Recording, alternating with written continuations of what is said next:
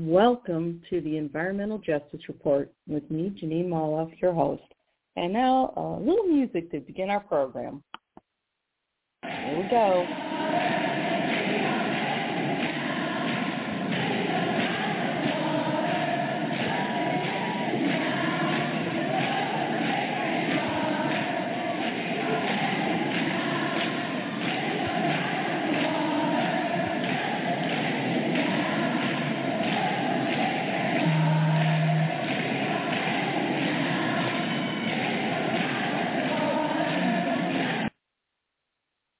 Okay, I just love that. I have to play that. It's audio from a real protest, and once again, it was just the grassroots, and as opposed to the greenwashing of things, and we know what greenwashing is on this show, all right? This is the Environmental Justice Report, and greenwashing is what corporate entities and their political honchos do to make it look like they're actually doing something about the pollution and the environmental racism. It looks like they're doing something, but it's just a cosmetic, all right, a cheap trick, nothing more. So tonight we're going to talk about how corporations, and we're talking massive corporations, even those that do a lot of alleged philanthropy, such as Bill Gates' Microsoft. This is basically how corporations are bankrolling anti-democracy bills. So Greenpeace just released a report this week aptly titled Dollars versus Democracy, Companies and the Attack on Voting Rights and Peaceful Protest. Well, that says a lot right there. Now, this report detailed how large corporations are doing just that. They're bankrolling the majority of anti-democracy bills that are being pushed in state legislatures all over the nation. These bills do have a few things in common, though. They not only actively work to suppress the voting power of minorities and the left, but they also criminalize voting right activities, certain ones, criminalize peaceful protests, and in one instance, they get to put on a little teaser here at the beginning of the show. There's even a bill in Kentucky that we're going to talk about tonight that criminalizes basically saying mean things to a police officer.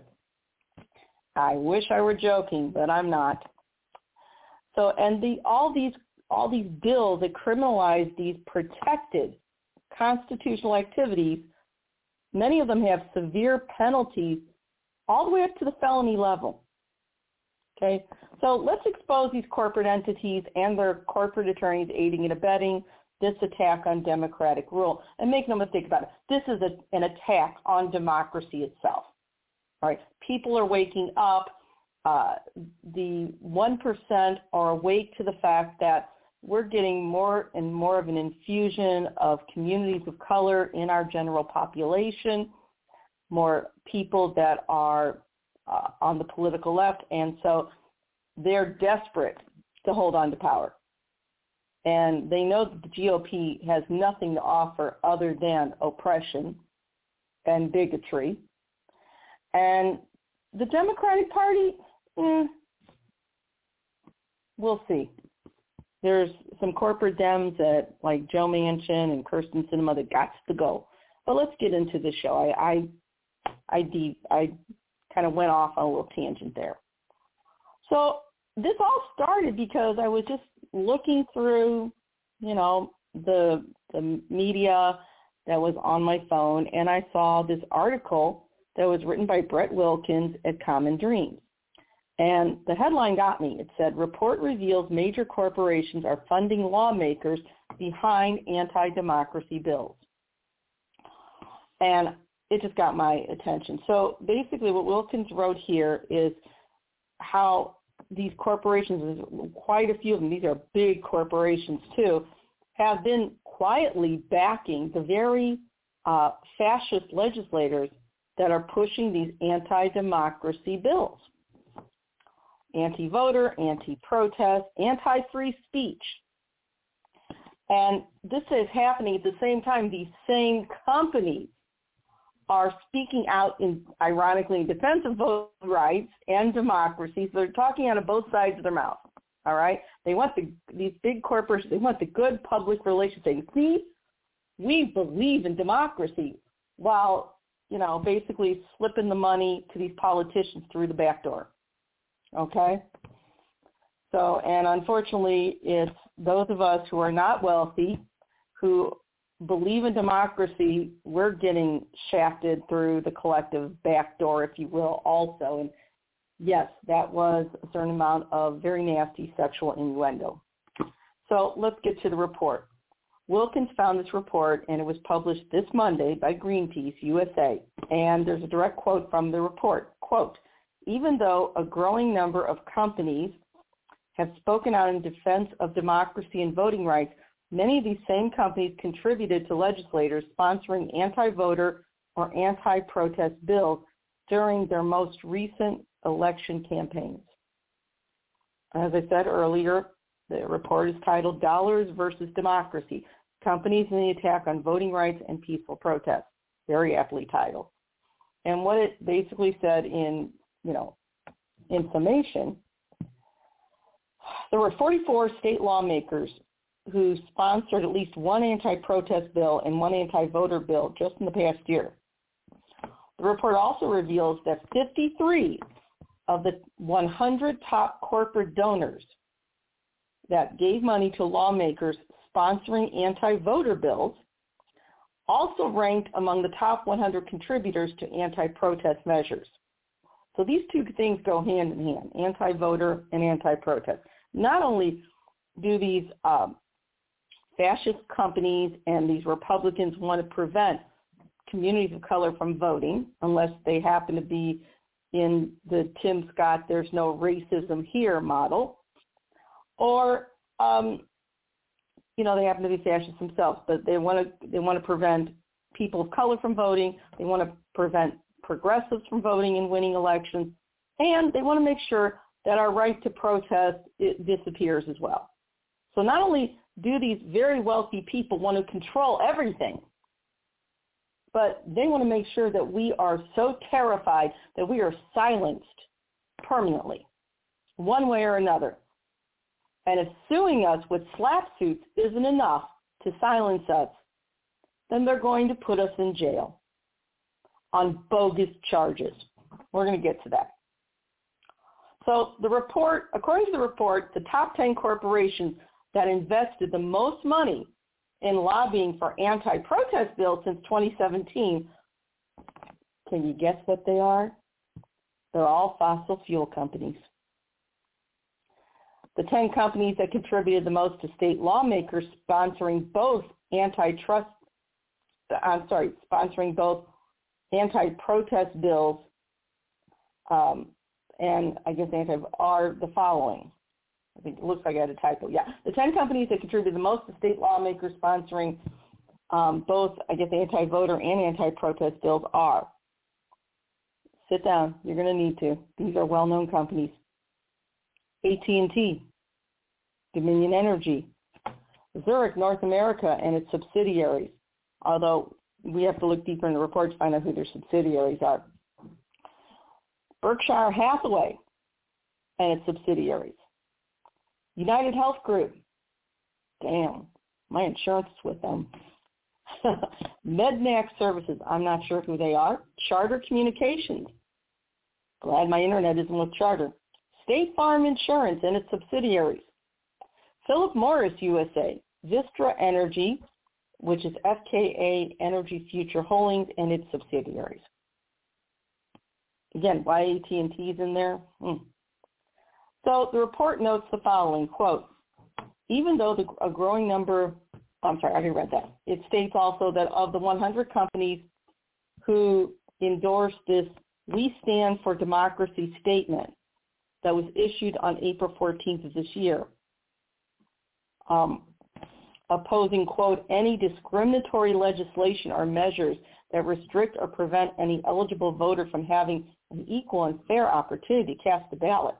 So those 100 companies that stood with this We Stand for Democracy statement, 12 contributed to the sponsors of 43 anti-voter bills analyzed.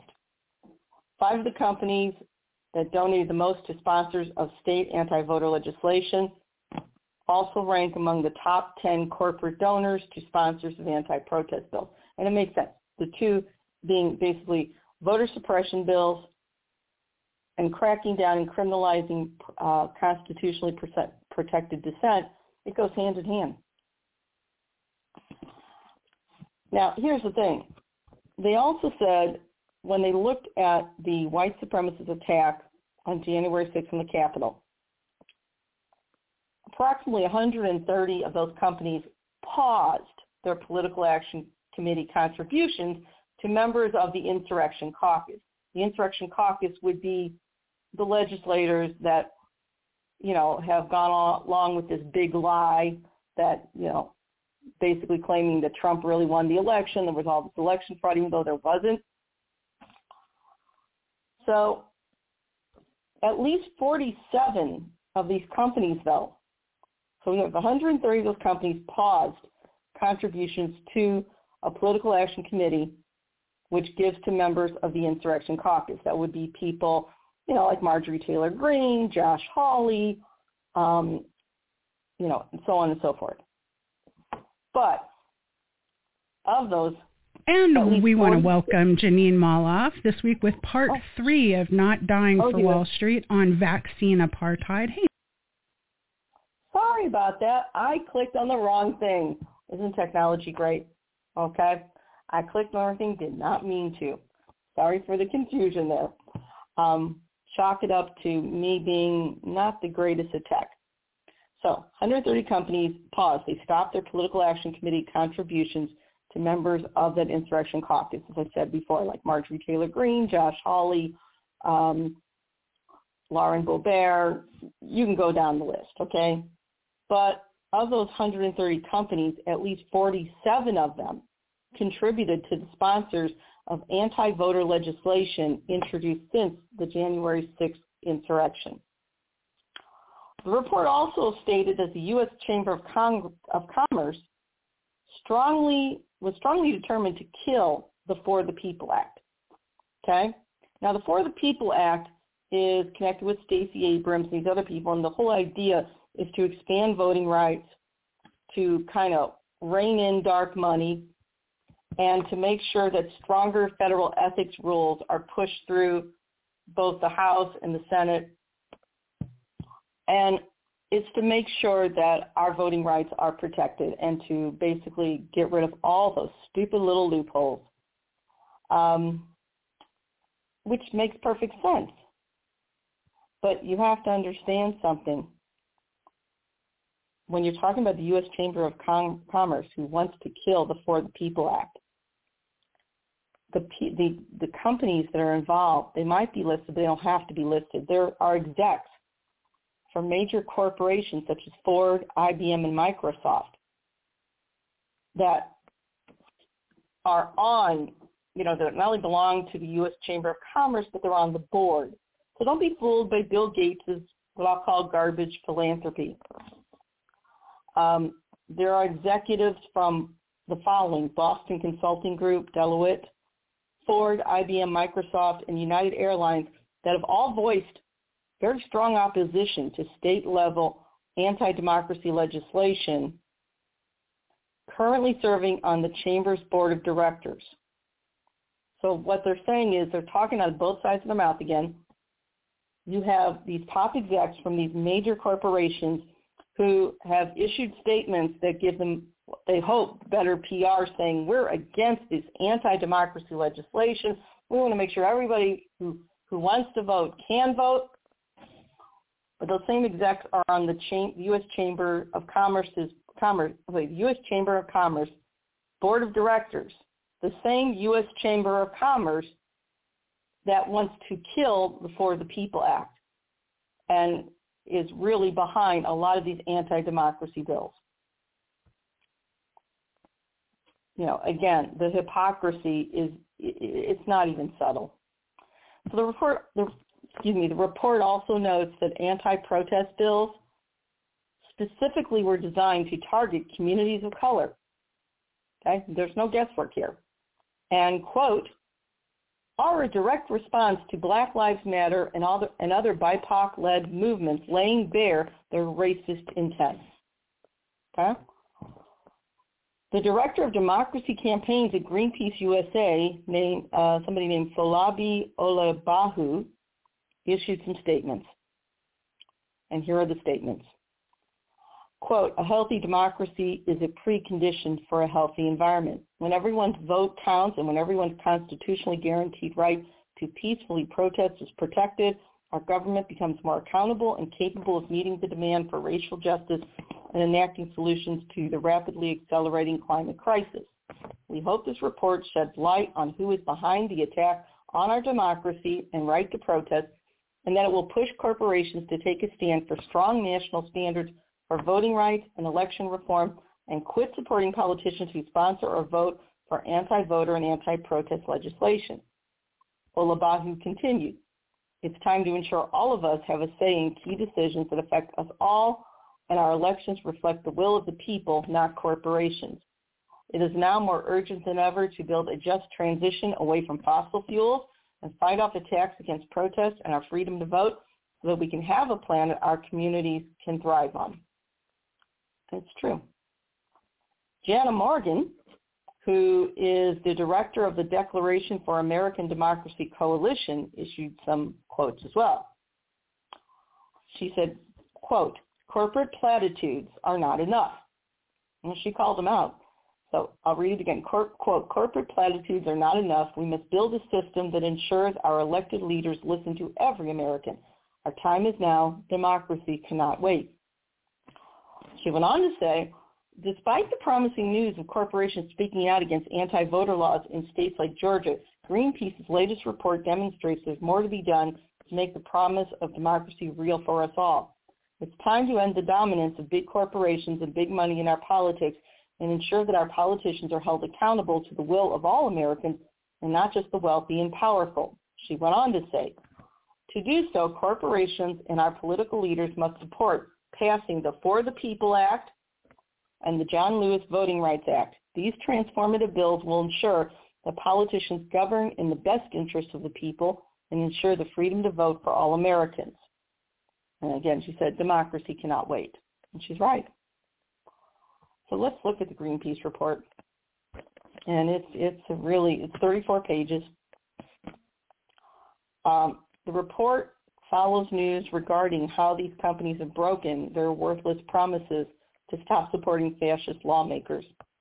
And we need to understand what the word fascist means. It's tossed around a lot nowadays. We think of dictatorships and oligarchy, and a police state, and that's all true. But fascism, especially in the build-up to World War II and the rise of Hitler, for instance, dealt with basically a government that was hand in hand and controlled by corporate entities. Okay? Keep in mind, during World War II, when American soldiers were dying in the war effort, the Ford Motor Company, on record, was still providing auto parts and mechanical parts to the Nazi war effort. You can't have it both ways. You just can't. So the Greenpeace report follows the Sunday Insider article, and the article on the Insider revealed that several companies broke their vows, as I said before, to stop contributing to the PACs of U.S. lawmakers who supported the January 6th insurrection, who supported the big lie. And these offenders include Cigna, JetBlue, predictably Koch Industries, no shock there, and Toyota. You know, I'm never going to buy a Toyota. I know I shouldn't do that, but So corporate PACs are also indirectly funding some of the 147 U.S. lawmakers who voted against certifying President Joe Biden's 2020 election victory. Okay? This is not a joke, people. And so, all right, we know that there's anti-voter bills going on, but it gets worse than that. When dissent becomes criminalized, keep in mind, the First Amendment gives us not only the right to free speech, free press, to peaceably gather, to basically meet our government officials for redress of grievances. We have all of that. And speech especially should never be criminalized. But in Kentucky it is. And I think it's very fitting that this outrageous anti-democratic attack is happening in Mitch McConnell's home state of Kentucky. Here's the one thing. They announced their intent about this bill that would make it a crime to insult a police officer or call them a name on the 1-year anniversary of Breonna Taylor's murder by police. Those kind of things don't happen by accident. So as Americans, when they feel challenged, one of the first things they say is, you can't do that, I have freedom of speech. But do we? So this ties in with another action that Trump called for and Supreme Court Justice Clarence Thomas is pushing for, and that is a reversal on a precedent-setting Supreme Court decision known as the New York Times v. Sullivan. Okay? Prior to the New York Times v. Sullivan, if even a newspaper issued a statement and let's say it turned out to be libelous, but they had no way of knowing at the time, they could be in some deep trouble. The Supreme Court expanded the rights of press. So let me explain a little further. So the same week, Supreme Court Justice Clarence Thomas is pushing for basically a reversal of the New York Times v. Sullivan. And that is a landmark decision, and it permits the following. Quote, vehement, caustic, and unpleasantly sharp attacks on government officials, end quote. A lot of Americans don't realize that even after the First Amendment was written and ratified in 1791, there was still a thing called the Sedition Act. So if you insulted a government official, yeah, you could be put in jail. If that seems contradictory, well, it's like everything else. So on the 1-year anniversary of Breonna Taylor's murder by police, Kentucky's state Senate approved a law criminalizing insults to the police. Okay? If this statute becomes a law in Kentucky, a cop could arrest anyone who the cop feels hurled basically what they call offensive or derisive words at them. And these have to be words that are offensive or derisive that, quote, tend to provoke a violent response from a reasonable person. Could it get any more loosey-goosey? What that means is cops could, at their own discretion, arrest you, throw you in jail for saying anything that angers them. Because what do we call offensive or derisive? Again, it's got so many loopholes. It's so vague, you could drive a Mack truck through it. And, it's not going to stand the sniff test if it becomes law when it goes to court. But that may be too late because people will already have been silenced. They will be terrified to say anything to a police officer for fear of being arrested, which is ironically what people of color go through all the time. But the statute is very vague, very overbroad, but it's in conjunction with the attacks on the Sullivan decision. And this is based on an article I should have told you earlier in Salon, written by Eric Berkowitz. And the title is How Dissent Gets Criminalized, America's Right to Insult the Government is Under Attack. Our rights to open, even crude dissent are relatively recent and vulnerable to legislative and judicial crackdowns. Okay? So we're kind of scrolling down now. You have to remember, when Americans talk about how I have freedom of speech, I can say what I want, in terms of the history of this country, these measures which seek to criminalize speech according to this writer, are anything but aberrations. Are actually pretty routine in this country.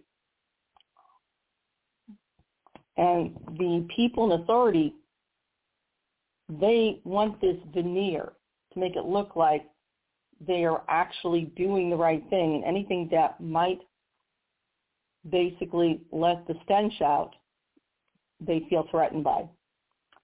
So, again, keep in mind, the Louisville police bust into Breonna Taylor's home. They killed her. She hadn't been charged with anything. She committed no crimes. But in spite of that overwhelming firepower, in spite of the fact that they got away with it, the police still feel they need protection against words. That's how cowardly they are. And there is a rationale behind this obscene attack on the First Amendment, which is Machiavellian in nature, according to this author. And this author, Berkowitz, points out, he speaks to, I lost my place here, a sociologist named F.G. Bailey was quoted as saying that, quote, authority requires a mask. And they need the mask to conceal their failings and shield it from contempt. And even Machiavelli, Niccolo Machiavelli, knew this. Okay? And this author goes back to even England in 1704. England's Lord Chief Justice said that no government can be safe unless those who cause people have an ill opinion of it are punished.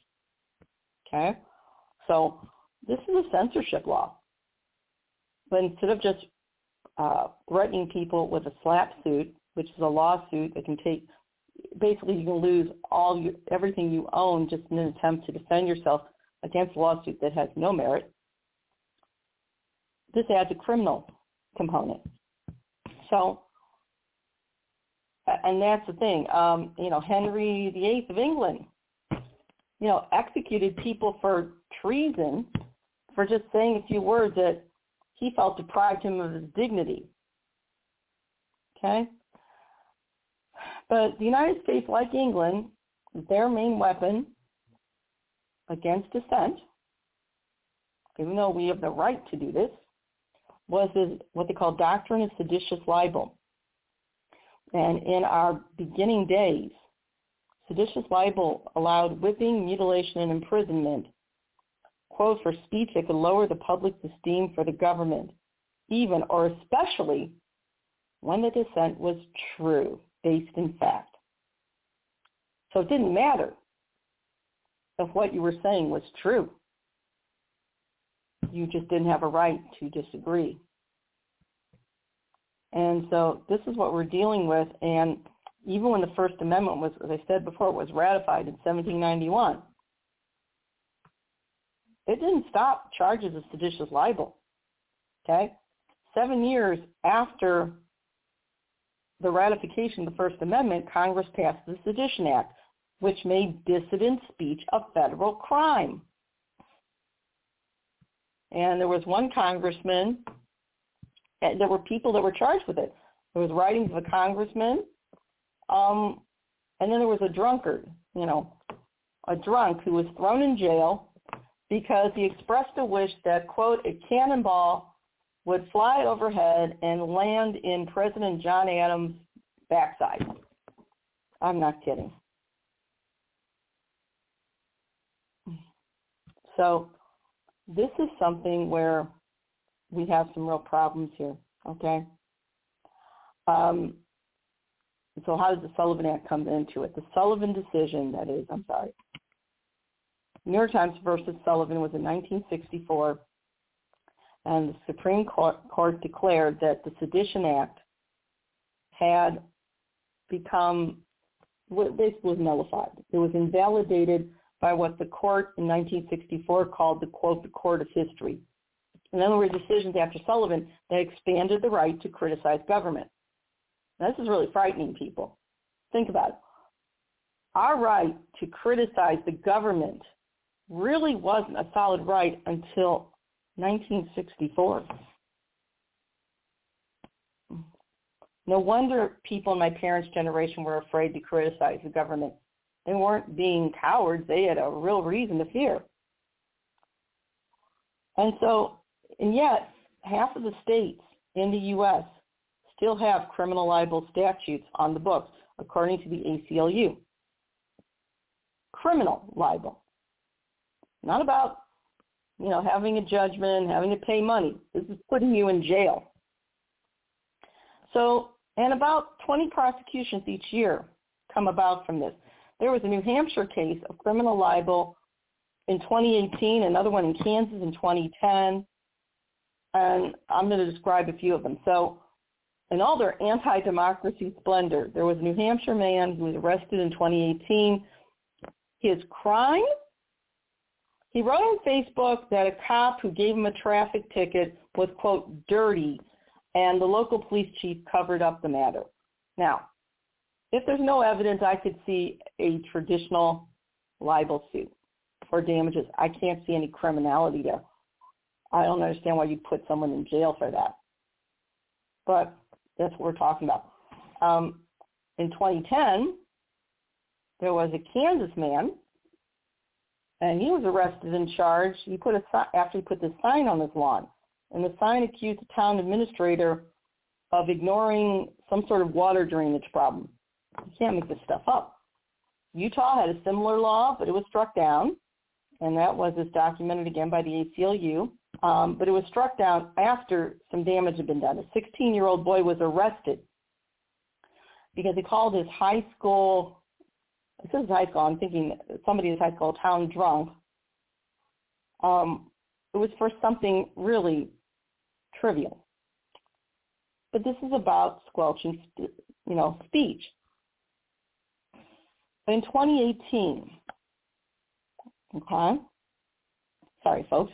In 2018, there was a South Carolina police union that challenged a book on a school's reading list. What was the book?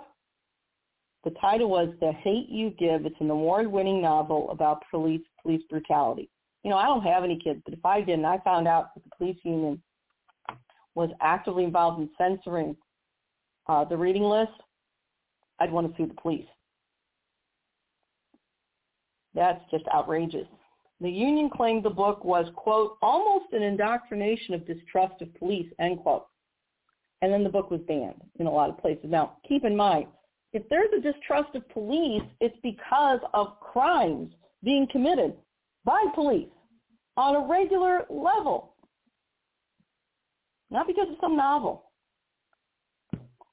So this is kind of convoluted, and I apologize for that because the problem is you've got all these attorneys that are working against us. If this report's convoluted, it's because the law is convoluted, and it shouldn't be. So if this Kentucky statute goes in the law, okay, it'll probably be struck down by the courts, but it could also be used as justification to overthrow the Sullivan decision.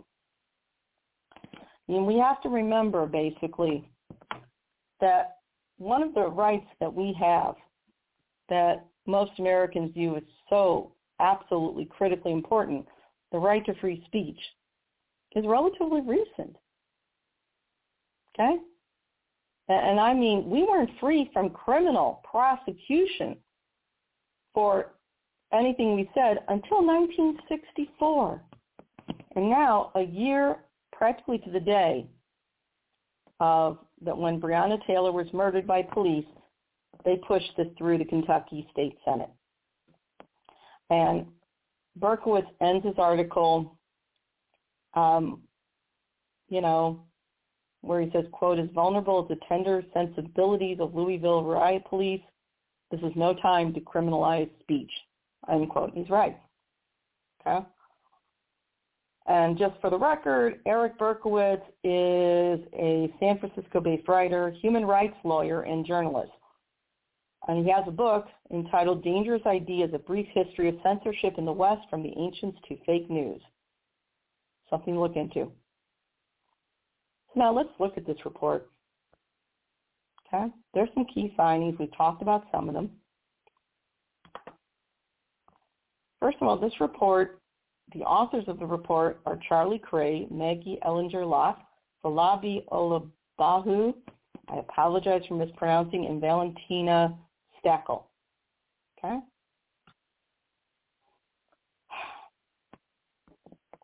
The key findings, basically, and this deals with environmental rights because the first sentence of the introduction says, quote, a healthy democracy is a precondition for a healthy environment. Okay? And I go on with the quote, when everyone's vote counts and when everyone's constitutionally guaranteed right to peacefully protest is protected, our government becomes more accountable and capable of meeting the demand for racial justice and enacting solutions to the rapidly accelerating climate crisis, end quote. And as we said in other shows, there's movement to push through the For the People Act, which is known as HR 1 and S1, and that would close the loopholes in all these state laws that attack voting rights, all the excuses. So it's more of a technician's bill. And then the John Lewis Voting Rights Advancement Act, or HR 4, which is a Civil Rights Act, really. The idea is to restore everything that was in the previous Voting Rights Act that was struck down by the conservative Supreme Court in the Shelby decision in 2013. So we have a lot of anti-protest bills, a lot of anti-voting rights bills. All of us want to see, we're dealing with the blowback from the insurrection of January 6th. And while I want to see those insurrectionists punished, we do not want to see free speech rights eroded in the name of going after those people. We can go after the insurrectionists and not destroy free speech and our right to dissent in the process. So there's some key findings here.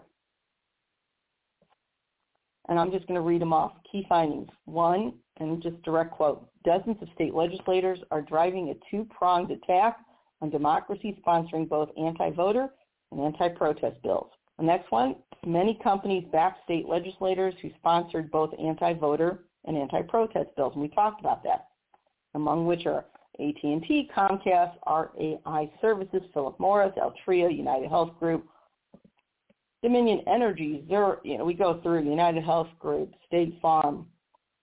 The next main point, fossil fuel companies are among the companies that are the most invested in these anti-protest legislation.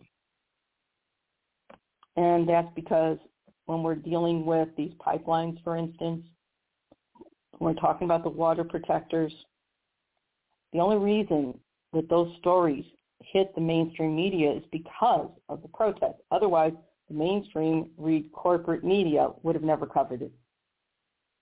We know that. Another main point, a growing number of companies, they've spoken out in defense of democracy and voting rights. That's speaking on a both sides of your mouth thing. But these are the same companies that are giving money to legislators that are sponsoring these anti-voter and anti-protest bills. And that's been recent. Another main finding, companies that stopped or paused, let's say, their PAC contributions to members of Congress, especially members of Congress that refused to certify Joe Biden's election, those are the same companies that contributed to groups that promoted the Stop the Steal rally. I'm going to say that one again, because that one, when it talks about massive hypocrisy, this one is beyond belief. The same companies that paused their PAC contributions to members of Congress that refused to certify Joe Biden's election in the Electoral College, people like Josh Hawley, those same companies contributed to groups that promoted the Stop the Steal rally that became the insurrection on January 6th. That's something right there.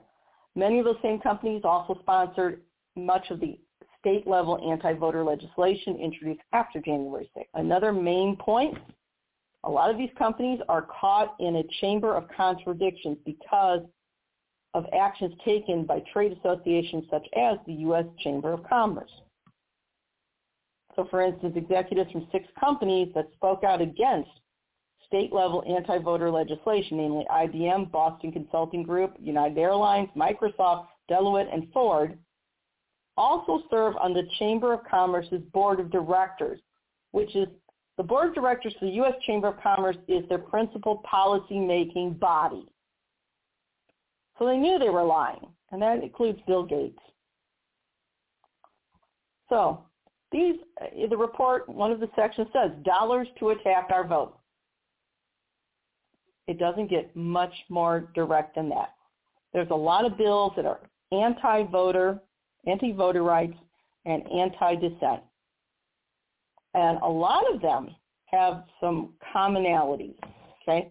A lot of these bills, what they do, well, here's the list. They prohibit automatic voter registration, or they severely limit or prohibit same-day voter registration. A lot of these laws repeal universal voting by mail and other safety provisions like drop boxes that were brought about in 2020 so that people could vote more safely during the COVID-19 pandemic. I'm one of those people. I have COPD. And in my home state of Missouri, I didn't have to, except by claiming that I had a medical condition, I didn't have to do anything else in order to get an absentee ballot. Now, Governor Parsons and the legislature revoked that now. So if I want to vote absentee again, because I live in an anti-mask, anti-vaccine state, I have to have what they consider a legitimate excuse or it won't be permitted. God knows what that is. These bills also keep people from voting by mail unless they provide an excuse, which Missouri is backwards. But these bills restrict the kind of ID that you can use to vote and when you can apply for vote-by-mail ballots. Now, I remember when I was a kid, if you needed to vote, you didn't have to bring an ID. All you needed was a piece of mail that had your address and name on it, like a utility bill would have been enough. These bills also threaten voters who, let's say, request an absentee ballot, but they threaten with prosecution if that person cannot prove an excuse, such as illness, active military status, something along those lines. So, for instance, I have COPD, I can check that, but if they wanted to come after me, I suppose I would have to go back to the original doctor and violate my medical privacy to prove I have COPD. Okay? And threatening people with prosecution yet. It just gets better and better, doesn't it? It would prohibit city or township clerks from providing prepaid return postage for absentee voter ballots. It would greatly reduce the number of ballot drop box locations and times, which is critical, especially in states like Georgia, where you have a lot of people, it's a lot of lower income people. They work a lot of different jobs. And even though your employer is supposed to let you off to vote, frequently they don't. They just break the law. And if you don't get to the drop box, your vote doesn't count. Limit early in-person voting, allow election officials to reduce the number of voting locations, which means people would wait in longer lines. Some of these bills would delete people from voter rolls if they if they didn't vote in a recent election, or require those same voters to re-register every 3 years or be removed permanently from the list. It would shift election authority for partisan gain from local and county officials to the Secretary of State, or vice versa, like in Georgia with their Jim Crow law. One of the most dangerous parts of it is the fact that if there's a challenge and they don't like the way an election went in a certain part of Georgia, the Secretary of State and the governor can just go, we're just going to get different voting judges and put in their own people. A lot of these bills would also change the rules relating to voter registration drives in ways that would make complying legally much more difficult. Okay?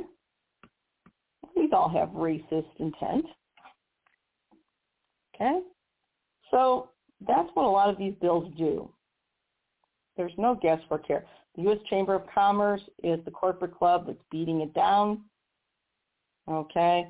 And once again, the Chamber's against the For the People Act. So here's what's happening with that. The Chamber is not required by campaign finance law to let us know or disclose who their members are, or how much funding each company gives for certain political purposes. And the Chamber can withhold the information even though they have significant political expenditures. In the 2020 election cycle, the Chamber apparently made over $900,000 in political contributions. But in 2020, the Chamber also spent nearly $82 million on lobbying the federal government, more than any other group. One of their top priorities is to block the For the People Act. Okay? The Chamber warned their members that supporting this comprehensive democracy reform bill could, quote, adversely affect their standing on its annual rating scorecard. So they're threatening, the Chamber's threatening members of Congress. Okay, you're not conservative enough. It goes on, says the Chamber claims to be, quote, deeply troubled by efforts at the state and federal level to enact election law changes on a partisan basis. And they acknowledge, quote, are, quote, more likely to erode access and security and undermine public confidence and the willingness of the American people to trust and accept future election outcomes, end quote. But the Chamber, instead of supporting bills like H.R. 1 and H.R. 4, For the People Act and the John Lewis Voting Rights Act, the Chamber wants a bipartisan commission on election reform, okay, which is just an attempt to delay any reform until after the congressional midterm elections in 22. The Chamber also misrepresents, according to this report, provisions in the For the People Act that they claim are grounds for its rejection. The Chamber basically said that disclosure requirements for contributions of $10,000 or more by single donors to independent organizations are, quote, severe penalties. They also claim that eliminating dark money contributions doesn't stop anyone from making the contributions, it forces them to be disclosed. So basically people like the Kochs, they don't want everyone to know they're behind this because, boycotts can happen. So another one of the Chamber's arguments against the For the People bill is that they claim it uses taxpayer funds to match small donor contributions. That's not true. The matching funds allegedly would come from fees that are taken from civil and criminal financial penalties paid by companies that either commit tax crimes or other violations. So that's just a barefaced lie on the part of the Chamber. Okay, but again, how often will you see somebody, whether it's a lobbyist or a representative from the U.S. Chamber of Commerce, and they make these claims, and how often does any member of the mainstream media ever challenge the veracity of their claims? They don't. So the Chamber's board of directors is really the little group that spearheads all this. All right, they're in charge of the Chamber. And as I said before, members of the board that endorsed the We Stand for Democracy statement, but also also backed the Stop the Steal rallies, include, as I said before, Boston Consulting Group, Deloitte and Touche, Ford, IBM, Microsoft, United Airlines, other high-profile Chamber members that endorsed the statement, but again, sent money elsewhere, include Accenture, American Airlines, American Express, Bank of America, BlackRock, Estee Lauder, Facebook, Goldman Sachs, Salesforce, Synchrony, Target, and Viacom CBS. There's nothing new about this. This is a long program tonight because there's a lot of information. These are dollars, as I say in this report, to silence protest. They have a quote here by Martin Luther King, the late Martin Luther King Jr., from 1968. The quote reads, quote, "Somewhere I read that the greatness of America is the right to protest for rights," end quote. And it's true. And we've seen that with the water protectors. We've seen that with Black Lives Matter. And the response is to criminalize dissent, criminalize free speech. A lot of the anti-protest bills, their intent is to not only marginalize and weaken protest movements, but to penalize, including with criminal penalties. One of the things they do is they establish harsh and redundant penalties for protest and give police and prosecutors arbitrary enforcement authority. Okay, they don't have to have proof. In Indiana, there's HB 1205, which would expand the definition of unlawful assembly. And this new definition of unlawful assembly would require that only three people, are somehow involved in what they call tumultuous conduct. And they define tumultuous conduct as conduct that results in, quote, the obstruction of law enforcement or other government function. But the idea of obstruction, there's no definition in the bill. So it's open for interpretation.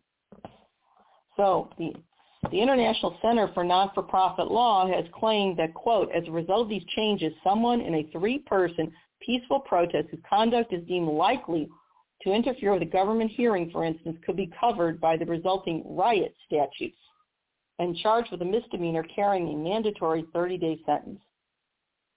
Keep in mind, if you're a working person and you get 30 days in jail, you don't have a job when you come back. You've lost your job, you've lost your home or your apartment. This is serious, folks.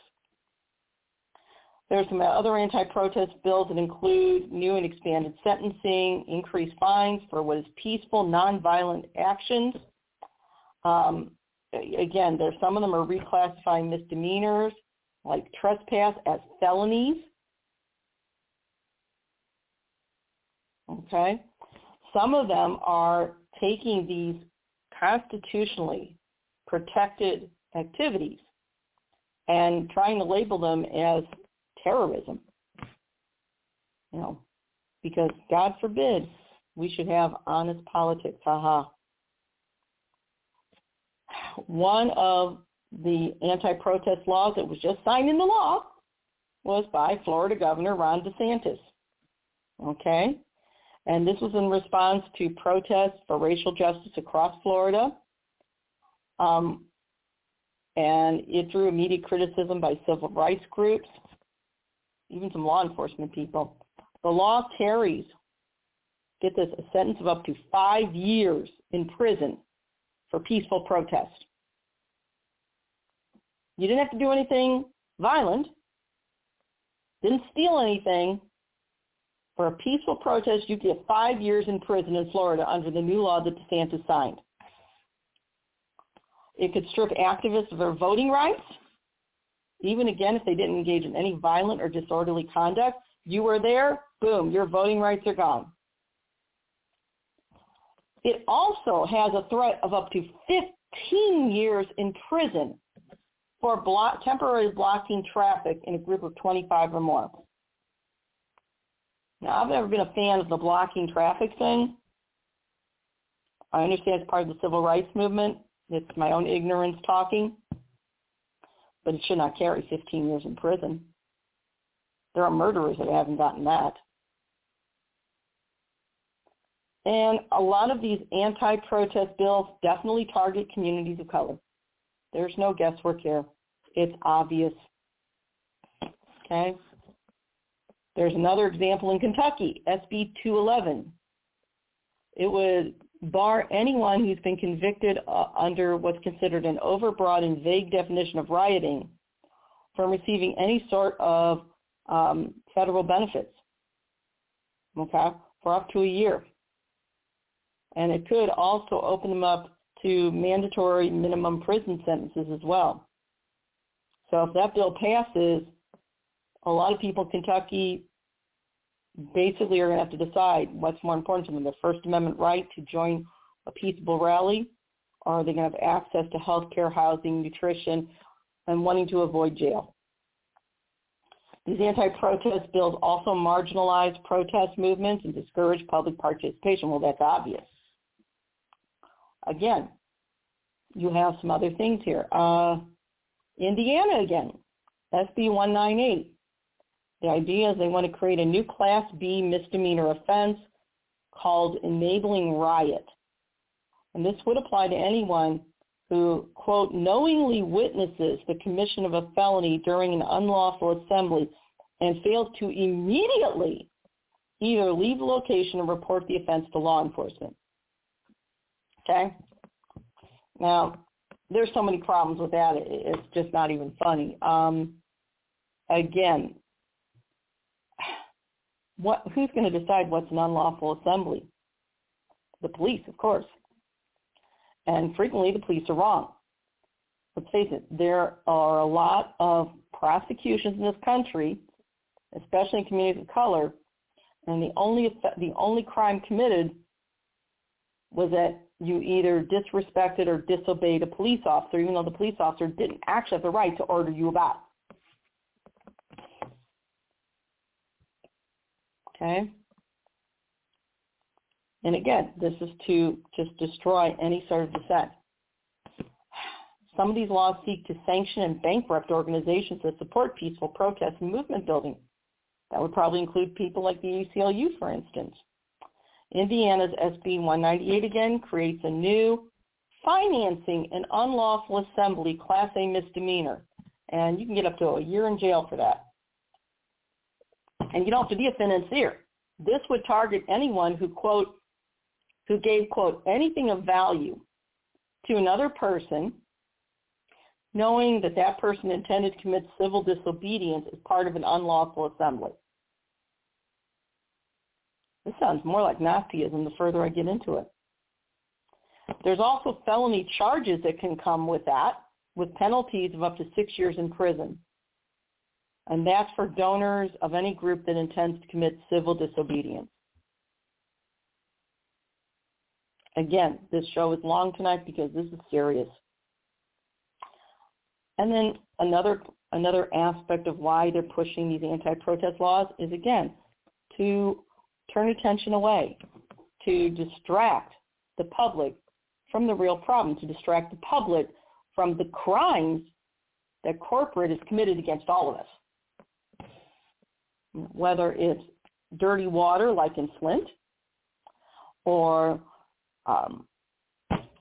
nuclear waste that was illegally dumped in Westlake Landfill here in St. Louis, and that was, Republic Services owns it. And who's the majority stockholder of Republic Services? Bill Gates. These bills also want to, according to the report, want to create division and encourage violence. Okay? They want to diminish American democracy in the eyes of the world. Well, I think Trump did a lot of that, but still. They also mention that under international law, the right to peaceably assemble is protected by Article 21 of the International Covenant on Civil and Political Rights, and that was ratified by the United States in 1992. And in 2010, the UN Human Rights Council created the position of Special Rapporteur on the rights to freedom of peaceful assembly, to monitor and report on threats to freedom of assembly throughout the world. So we already have that right, but these legislators are just hell-bent on stripping it away from us. Okay? UN Special Rapporteur Maina Kai did an official mission to the United States in 2016. And Kai reported that America was, quote, struggling to live up to its ideals. Okay? Kai went on to describe what they called rampant racism and exclusion, especially of blacks, and unequal economic wealth distribution, especially after the financial crisis of 2008. And, of course, this creates increased demonstrations. Let's face it, the powers that be know that they are cracking the whip way too hard. And they want the police to be their gladiators, if you will, against all the rest of us. There's no legitimacy to any of this. And then, of course, there's a part of the report that is titled Underwriting Racism, Corporate Contributions to Anti-Protest Bill Sponsors and Supporters. And these are the 10 companies with the greatest total contributions to politicians sponsoring anti-protest bills. At the top of the list, in order of how much they gave, AT&T, then Koch Industries and subsidiaries, then Comcast Corporation and subsidiaries. Keep in mind, Koch Industries includes Georgia Pacific. Comcast and subsidiaries include NBC Universal LLC. All those liberal people don't know they work for a fascist. Berkshire Hathaway and subsidiaries. That's BNSF Railway, Mid-American, Pacificor, NV Energy, Nevada Power, Geico, NetJets, and McLean. My car insurance is a Geico. I'm going to be canceling that. Get someone else. Lester Properties, Duke Energy, Amazon, RAI Services, Philip Morris USA, United Health Group, and Dominion Energy. Okay. Fossil fuel companies and anti-protest bills. 5 oil and gas companies. Koch Industries, Marathon Petroleum, Chevron, Phillips 66, and Exxon. 11 electric utilities that are reliant on fossil fuels that contributed to this anti-protest politicians in action. Berkshire Hathaway, Duke Energy, Dominion Energy, AEP, Southern Company, Pinnacle West, Arizona Public Service, Next Era, First Energy, Salt River Project, Teco Energy, Emera, and Ameren. And 4 natural gas utilities and distributors, NiSource, Atmos, Southwest Gas, IGS Ventures, IGS Energy, 2 railroad companies, CSX, and Union Pacific. The fossil fuel industry has an extensive lobbying group, okay? And the report looked at lobbying disclosure reports, and they found that oil and gas companies have actually sent by far the most resources to lobby for anti-protest critical infrastructure bills, okay? They're going after the water protectors. They're going after environmental activists who are tired of having their babies drink water and get a slug of lead every time they take a swallow. Maybe it's a little bit of an exaggeration, but not really. And some of the top companies behind that lobbying effort, Marathon Petroleum Group, ExxonMobil, Koch Industries, Flint Hills, Enbridge Pipeline, Spectra, Alliance Pipeline, TC Energy, which is TransCanada, Valero, Centerpoint Energy, Vectren, Energy Transfer, Magellan Midstream, and Dominion Resources. Okay? And if you sound surprised that there's a Canadian company, don't be. The fact is there are Canadian fossil fuel industry interests, especially in terms of tar sands, that spend a lot of money, and they're very hypocritical, okay? They don't want the dirty energy, but they're fine with selling it to others, okay? And it goes on. We're having a very long program. I'm going to skip ahead here. You can read the report yourself, actually. You just go to Greenpeace.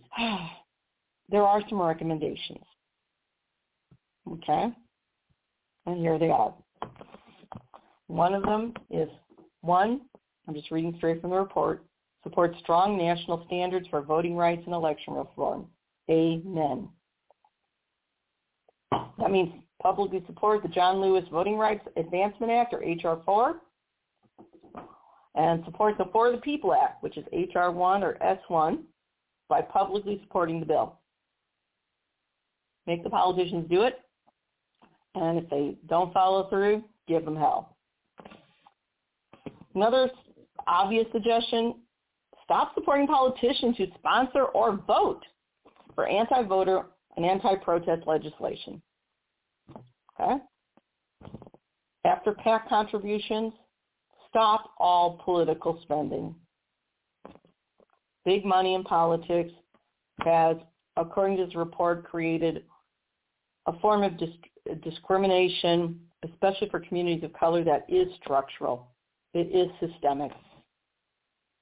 And it has to stop. Another one, change the chamber. This one's kind of funny, actually. If it weren't so sad, that is.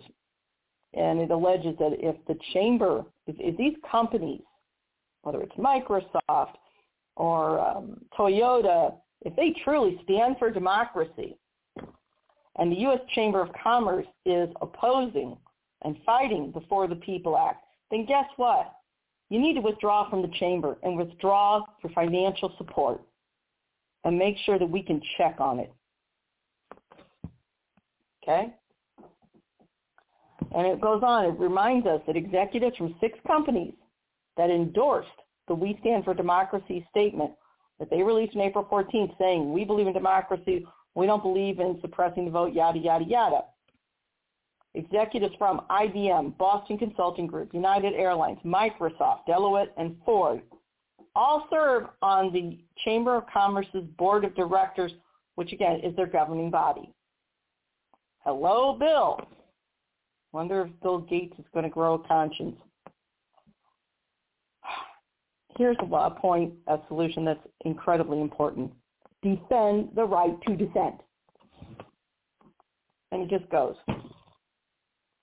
Stop supporting lawmakers at any level, especially at the state level, who either vote for or sponsor anti-protest legislation. We don't need it. We already have laws in the book against destruction of property. We have laws in the book against criminal assault. We have laws in the book for all that. We don't need these redundant laws whose only reason for being is to end any form of protected dissent.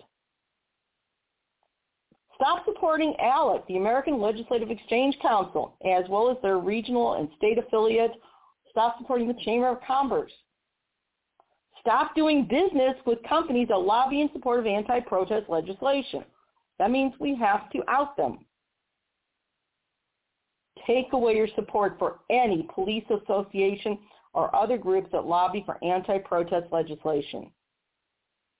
Refuse to hire people or contract with private security companies that have an established record of surveillance and infiltration into activist groups or who are connected to violent extremist and white supremacist groups. This is not hard to figure out, people. It just isn't. We dealt with a lot of stuff. We're going to be talking about the Sullivan Supreme Court decision again. But think about this. The anti-protest bills they're not only dangerous, but they're absurd. The idea that you can't tell a cop you suck will land you a prison sentence? Really? That's insane. That is a police state that they're trying to establish. And why? To protect the 1%. There's no guesswork here, people. And then they toss at us this idea of rule of law. Let's be honest about this. Rule of law was established going all the way back to Magna Carta. It's on the idea of fair and equal treatment to all and privilege for none. The idea of rule of law directly contradicts divine right of any sort of aristocrats or monarchs. And in this instance, since we don't have aristocracy by blood in this country, we have a form of self-appointed aristocracy by wealth and power. And they are outraged that we dare to want to rise above our appointed status in life.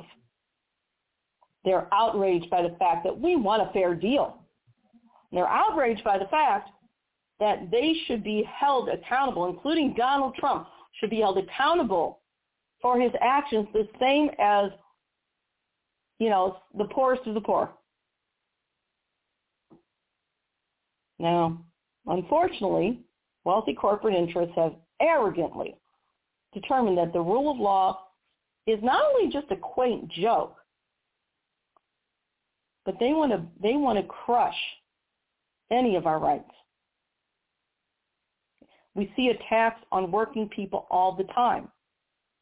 You know, I've said before that the black community especially is the political canary in the coal mine, if you will.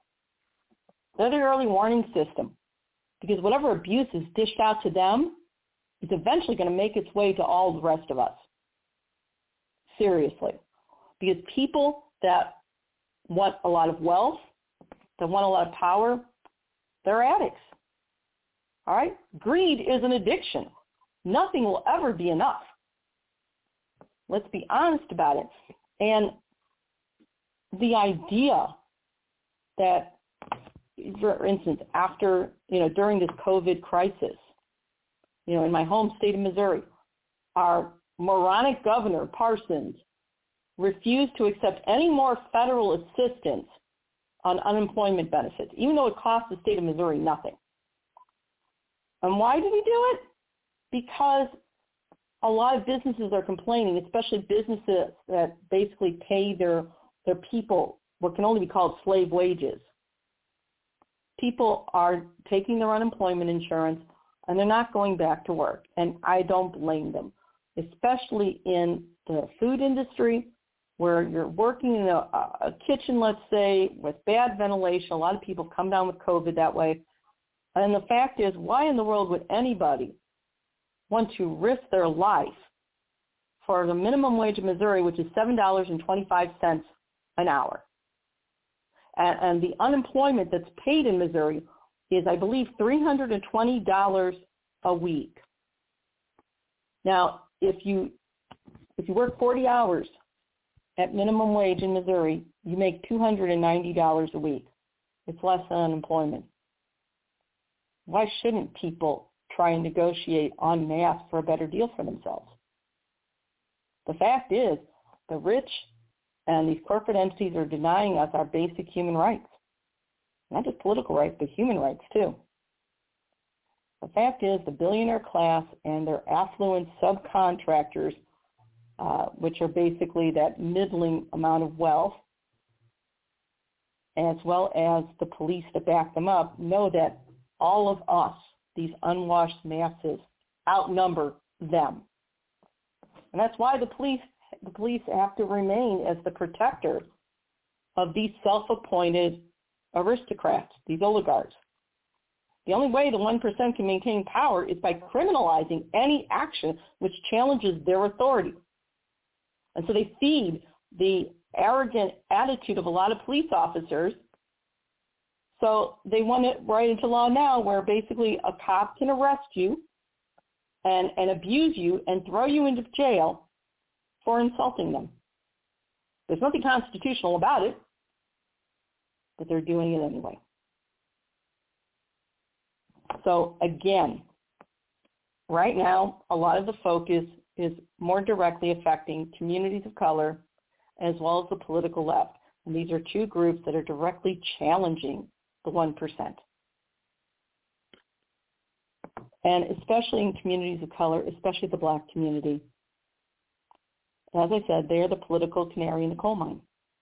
And the story was, before there was a lot of mechanization in mining, the miners would lower, the little bucket or whatever with a canary in an open air cage into an area to find out if there was still oxygen.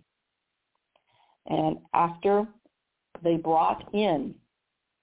after they pulled it up, if the canary came back and it was dead, they knew there was no oxygen, early warning system. If the canary came back alive, they could proceed. Make no mistake about it. The black community is the political canary in the coal mine in this country. And we need to heed them. We need to listen to them. Because when you agree with the idea that Black Lives Matter, keep in mind, those that take offense to that particular statement don't know what they're talking about. You can put the word TOO2 after it, Black Lives Matter too, because in this country, Black lives have not mattered. So yes, we must make that statement, Black Lives Matter, most definitely. No ifs, ands, or buts. And if we do not protect our brothers and sisters of color, I guarantee you we're next.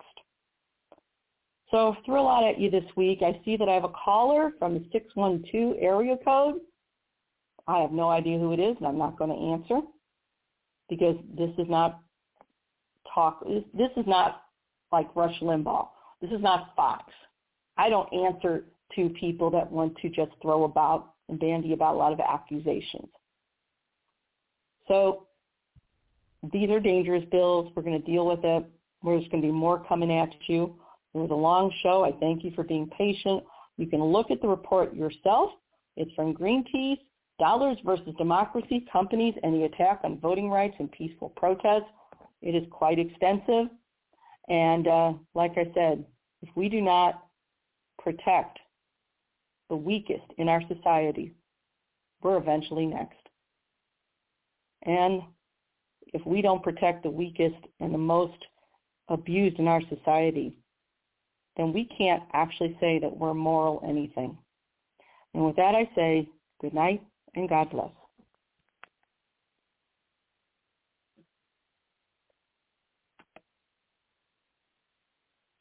Lucky Land Casino, asking people, what's the weirdest place you've gotten lucky? Lucky? In line at the deli, I guess? Aha, in my dentist's office.